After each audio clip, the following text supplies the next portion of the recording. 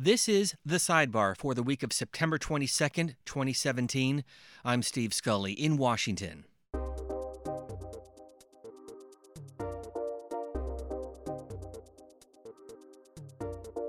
Putin seems to have really gone out of his way to not be, or at least to not appear to be, beholden to anybody. Right? The role that he has shaped for himself, really since he came to power, has been one of arbiter. This week, we discuss Russian President Vladimir Putin with our guest Sam Greene. He is the director of the Russia Institute at King's College in London. We spoke with him about how Putin's time in the KGB shaped his political philosophy, his rise to power in Moscow, and how Putin views his role in the Russian government.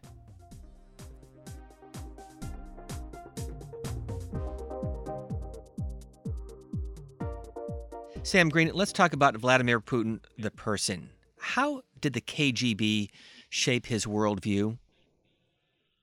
Well, I mean, I would start with that question, right, with the caveat, right? I mean, the reality is that we can't get into this guy's head, right? We can't get into most people's heads, but this is a particularly difficult head to get into, and maybe not a very pleasant place to be. But there are bits and pieces of what we know, and what we know really comes from, more than anything else, sort of what he has told us in interviews over the years. He seems to have gone into the KGB, through a degree of both ambition and idealism, right? There was a time, really, for a lot of people in the Soviet Union in which, serving the state by serving in the secret services was, a rather glamorous thing to do, and he seems, as a young man, to have been captured by that, and by a sense that the KGB, had a vital role to play in the security of the Russian state, or the Soviet state as it was at the time. We do think, though, of the KGB as having been this peculiarly Soviet thing, that somehow it was bound up in communism and Marxist ideology, and certainly I think there were aspects to that that are true, but there has been this sort of sense of a continuum of responsibility and of power that really stretches from the Tsarist era, secret police, through to the KGB in its various iterations and forms under Soviet power, and then into the post-Soviet FSB and security services that Putin later rose to lead, right? So to say that he was a KGB man is less to say that necessarily he was Soviet or Marxist or communist, and more to say that he would have been motivated by an abiding belief in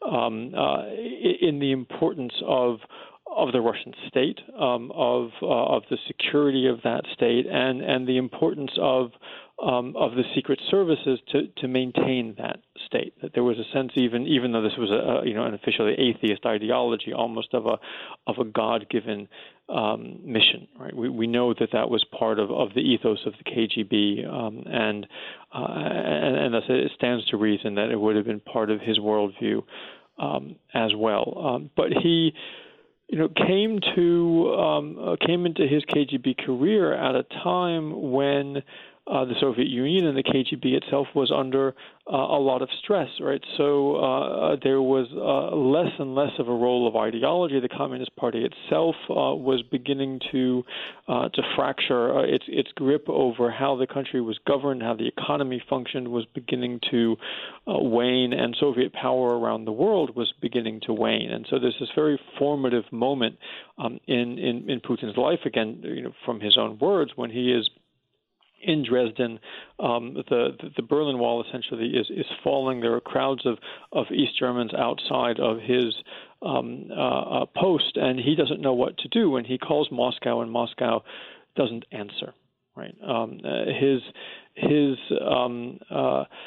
sense of dislocation, of a lack of connection to his mission and the state that he's supposed to be there protecting seems to have been a real shock to his system. As you can imagine, it probably would have been for anybody serving in the Secret Services in those situations. And so I think that seems to have motivated a lot of his sense of the importance, the primacy of making sure that that the state is there, that the state is powerful, that the state always answers the phone when a crisis hits.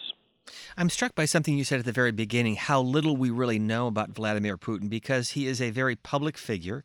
He portrays an often macho image. He holds a yearly news conference that we cover here on the C-SPAN networks that lasts hours, and yet we really don't know a lot about him.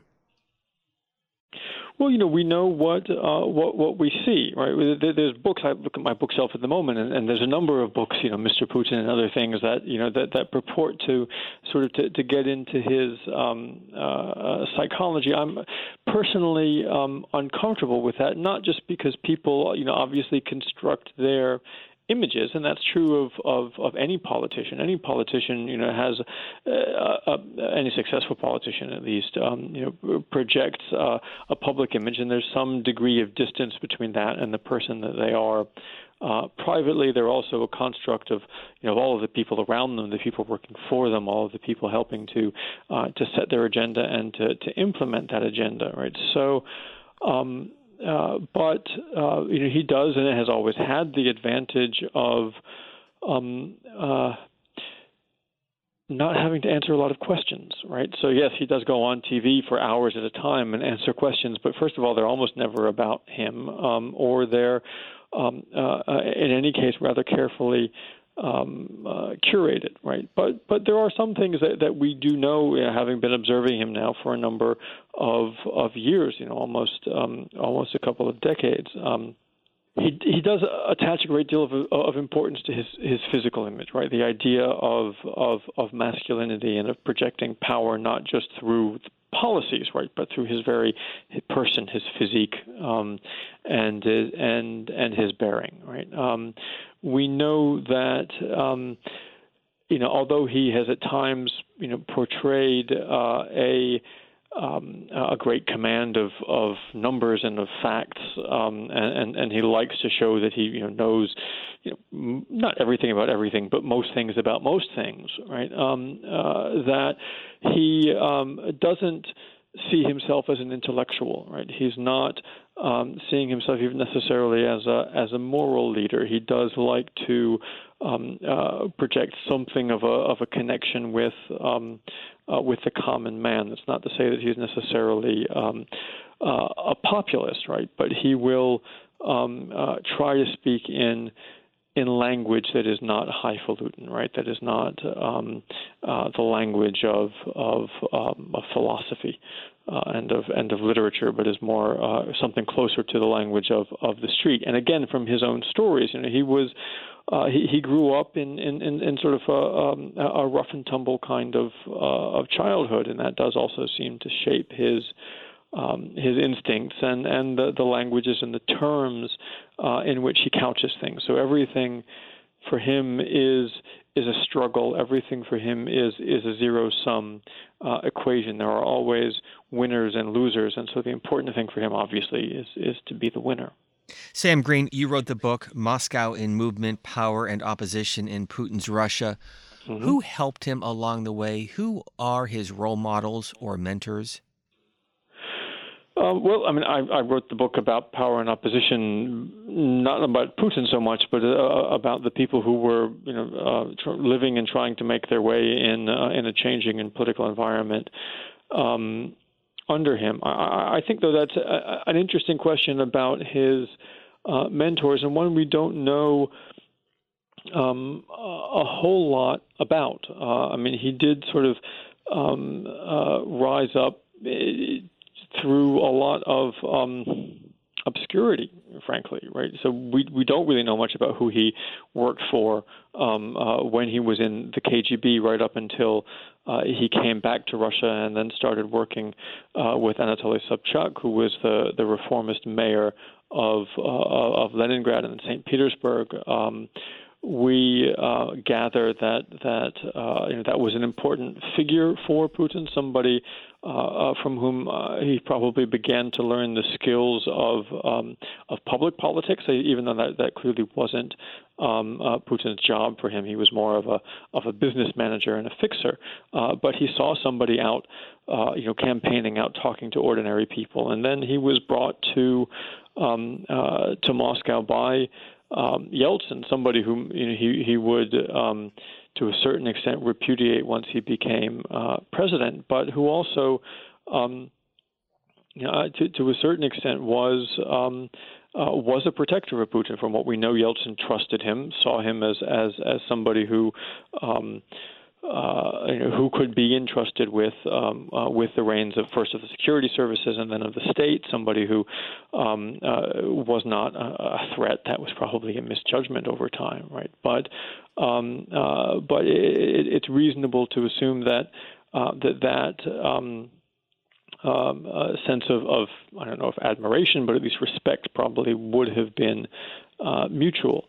But beyond that, right, Putin seems to have really gone out of his way to not be, or at least to not appear to be, beholden to anybody. Right, the role that he has shaped for himself really since he came to power has been one of arbiter, right? So he sees all of these competing groups and interests within the elite, the very upper echelons of Russian politics and business and the security establishment. He sees his role as mediating in those conflicts, making sure that those conflicts don't get out of hand, that they don't threaten the state, that nobody gains permanent advantage, that nobody seeks to overturn the system.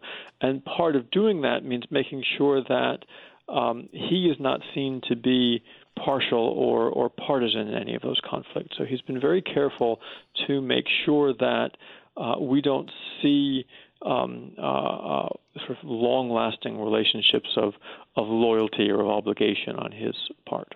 I want to come back to the issue of his political rise, but I'm curious, if you had the chance to sit down with Vladimir Putin and ask him one question about him, what would you ask him? About him as a person? Correct. Or about him as a politician?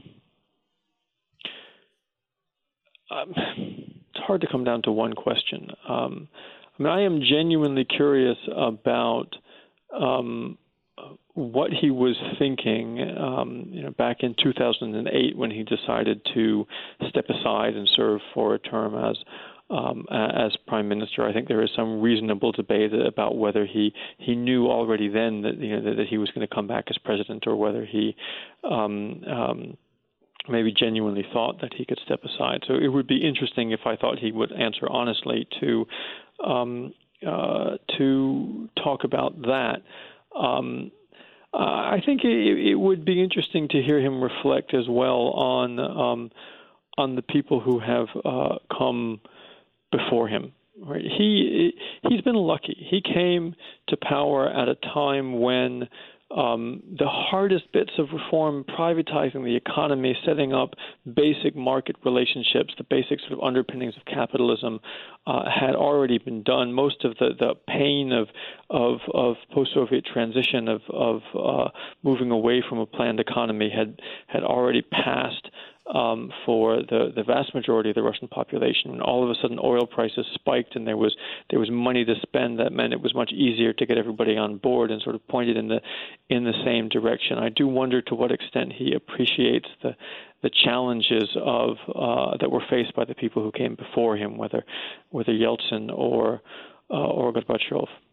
Back in 1999, 2 Moscow apartments were bombed. Did that affect or impact his political rise?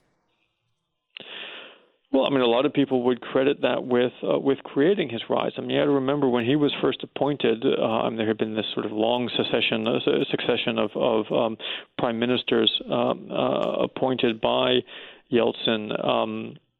in the aftermath, or the run-up to, and then the aftermath of the August 1998 financial crisis. And Putin was appointed. He was somebody that, the FSB at that point was not a major player, didn't seem to be a major player in politics, and so people hadn't paid a lot of attention to this guy who was running it. A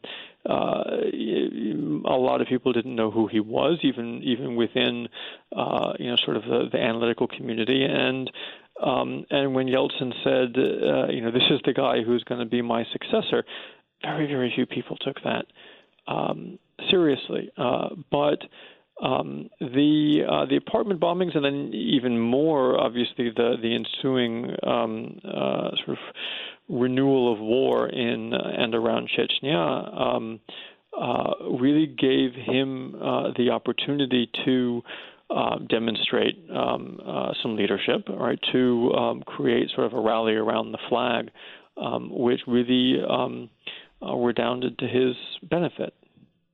Do you know anything about his now ex-wife or his two daughters? I only know what I read in the papers, and that's not a whole lot. None of them seem to be poor, right? And that's not surprising. They seem to play broadly the same game that a lot of other well-connected people do within the Russian system, which is the ability to call on capital when it's useful to you, to make favored investments under favorable terms, and to be fairly confident that you're going to be taken care of. They don't seem to be people with political ambitions or agendas beyond that, other than living a very comfortable life. But my focus is on sort of the practice of Russian politics, and I frankly don't see them as terribly politically consequential. Well, based on that, though, how much is Vladimir Putin worth, and where did he get his wealth? Well, I mean, that is another tricky question. These are all tricky questions, right? I mean, there have been estimates out there which I think range up into the tens of millions of dollars in terms of what people can put their finger on, and probably actually go considerably higher than that. I mean, the likelihood is that Putin probably does have assets under his name stashed away in bank accounts and other places here and there, but I think the overwhelming likelihood is that there actually isn't all that much that directly belongs to him for a couple of reasons. One, he doesn't need there to be, right? So anything that he needs at any given time, he can call on, right? The hallmark of his political system, the system that he's created within the management of the economy, is that nobody in Russia really owns anything.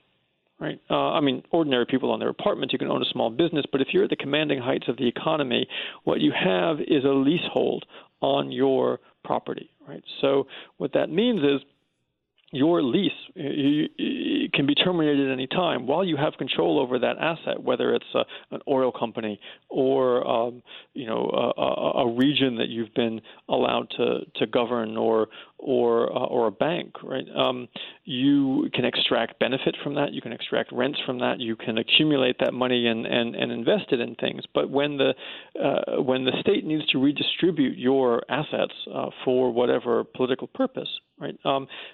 It gets what it wants, and you give up willingly. And if you don't, then you face rather severe consequences. And various people, starting with Gusinski, Berezovsky, Khodorkovsky, and others, have learned that the hard way, right? So if you are at the top of that system, that means that anytime you need access to an asset, right, it's there for you, and nobody's going to say no, right? But it also means that you understand perfectly well that when your time is done in this office, right, that it doesn't matter how much money you have in the bank. It doesn't matter how many shares you own of whatever company, right? That can all be taken away by whoever comes next. And that's, I think, part of the challenge also that he faces when you know that, right? And that your ability not only to protect your future, but the future of people you just mentioned, his wife and daughters, and other people that might be important to you. When you know that can all be taken away, it becomes very, very difficult to think about leaving. We're talking with Sam Greene. He is the director of the Russia Institute at King's College and joining us from London. As you know, over the years, there have been reports of a number of mysterious deaths of his political enemies. Can you shed any light into those accusations? Not really. I'm not an investigator. I mean, it's been said by people much closer to this than I am, by which I mean people who, that themselves might have reason to worry about their own safety and their own lives. That yes, these are unsolved murders. Yes, we don't know, although in most cases we eventually find out who actually pulled the trigger. We don't know who ordered it, and we understand that these triggers weren't pulled by people acting on their own behalf, generally speaking. But we also know that people who are friends of the Kremlin one way or another don't tend to end up dead. It always seems to be people on the other side of the political barricades. Violence has not been has not been a major part of Russian politics under Putin, but it's always been there somewhere in the background, this sort of amorphous threat that it could happen. The best we understand, I think it's unlikely that these sorts of things, whether you're talking about murders of people like Boris Nemtsov a couple of years ago, or Anna Politkovskaya before that, or human rights activists, journalists, politicians over the years, that they're not ordered in the Kremlin, but the people who do decide to take it upon themselves to organize these things feel that they are providing a service that would be welcomed, right? And that they are in most cases, right, going to do their homework informally through back channels and sort of quiet conversations to make sure that they're reading the situation right. Because of course, if you don't, right, if you end up causing more problems for the Kremlin than you solve, then you are taking a tremendous risk, right? The retribution can be quite high, right? And we have periodically seen the Kremlin come down on nationalists and various sort of semi-vigilante groups that maybe have gotten a bit too big for their britches. But it also means that people are doing this for their own purposes, right? So if you're going to kill an opposition politician in Russia, it's an awful thing to say, but if this is your calculation, right, yes, you're doing it because you think it's going to make Putin happy to a certain extent, but you're also doing it because you've got a particular reason, either to want to be rid of this person, right? Because they're challenging your position or your ability to do whatever it is that you do. Say be head of Chechnya, for example, right? Or because you have a particular reason to want to curry favor with the Kremlin, and of course, either of those things is troubling. Troubling and quite frankly, a stunning statement in 2017. Well, let me move on to two final points in our remaining minutes. First of all, complete this sentence. The state of U.S.-Russia relations today is what? Atrocious. It's atrocious for a lot of very good reasons. This isn't just about personalities, right? Russia is governed in a very particular way, right, that we've just talked about. But it's a way that that works to an extent for those obviously who benefit from it. And Russia has a particular interest in seeing that way of governing itself is allowed to continue, right? So the expansion of alternative ways of governance, and by this I mean not just democracy, but of different ways of managing economy, of rules-based economies, of more competitive economies, things that look more, for example, like the way the European Union governs itself, right? is a threat. It reduces Russia's ability to continue, frankly, to make and spend money the way that the Russian elite have become accustomed to do, and that, of course, then becomes a problem for the person who is in charge of this system, right? So things like the possibility that a major country, a major market like Ukraine, might all of a sudden switch from being governed, more or less the way Russia is, corrupt, rent-seeking, not exactly democratic, to something that looks more like a European or more broadly speaking Western governance, right? Is not just a nuisance to Russia; it's potentially an existential problem, right? And I think we assumed in the early 90s that Russia, having come out of the Soviet experience, having been moved towards a market economy, would sort of inevitably become more like us, whatever like us means.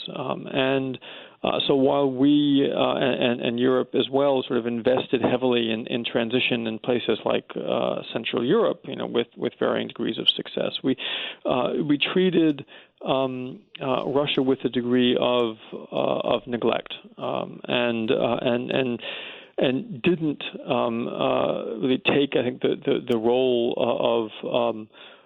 of helping to find ways to create different incentives for Russian business, for Russian citizens, for Russian politics, and as a result, Russia has consolidated a system of governance that is very much at odds with ours, and it's going to take a long time of, if not, a few decades of really working hard to understand what that means, and of Russia coming to terms with its own politics, before that relationship can really be rebuilt on a more solid footing. Let me conclude then with this question. How long will Vladimir Putin remain at the helm? How long will he maintain his control, his hold of the Russian government? It's depressing to say. I think the overwhelming likelihood is that Putin will remain at the helm until he simply cannot do so anymore. Right? I don't know how many years that's going to be. The likelihood is he will be reelected in 2018, and thus have another 6 years to serve. And he seems healthy enough that he could certainly last that long physically. It's entirely possible, however, that he could lose the support of the elite. Right, the economy is not growing. The combination of middling to stagnant oil prices and the continuation of sanctions does continue to exert some pressure on the elite, and it's not outside the realm of possibility they could decide that they needed a new governance. That doesn't necessarily mean it would be more democratic or more friendly. It would simply be time for somebody else to step in. It's also entirely possible that he loses the support of enough of the Russian people to be able to govern. This is not a democracy, but it's also not a system that can function entirely without public support. And if his public star, his popular star, is seen to wane too significantly, then it can also become simply impossible for him to stay around. What I think is very difficult to imagine is how he goes of his own volition. Right? It's difficult to see how he can walk away from the commanding heights of Russian politics without feeling that the risks to himself and, frankly, to the country, the way he sees it, are too great. Joining us from King's College in London, Sam Greene, director of the Russia Institute. We thank you for your time and perspective. Thank you. You've been listening to C-SPAN's The Sidebar. Be sure to follow C-SPAN and C-SPAN Radio on Twitter, and let us know what you'd like to hear about in future episodes by using the hashtag C-SPAN Sidebar. If you like the program, please like, rate, and review us wherever you listen to podcasts. By the way, every C-SPAN podcast is available on the free C-SPAN Radio app for Apple and Android devices, as well as Google Play Music, TuneIn, Stitcher, and Apple Podcasts. Thank you for listening.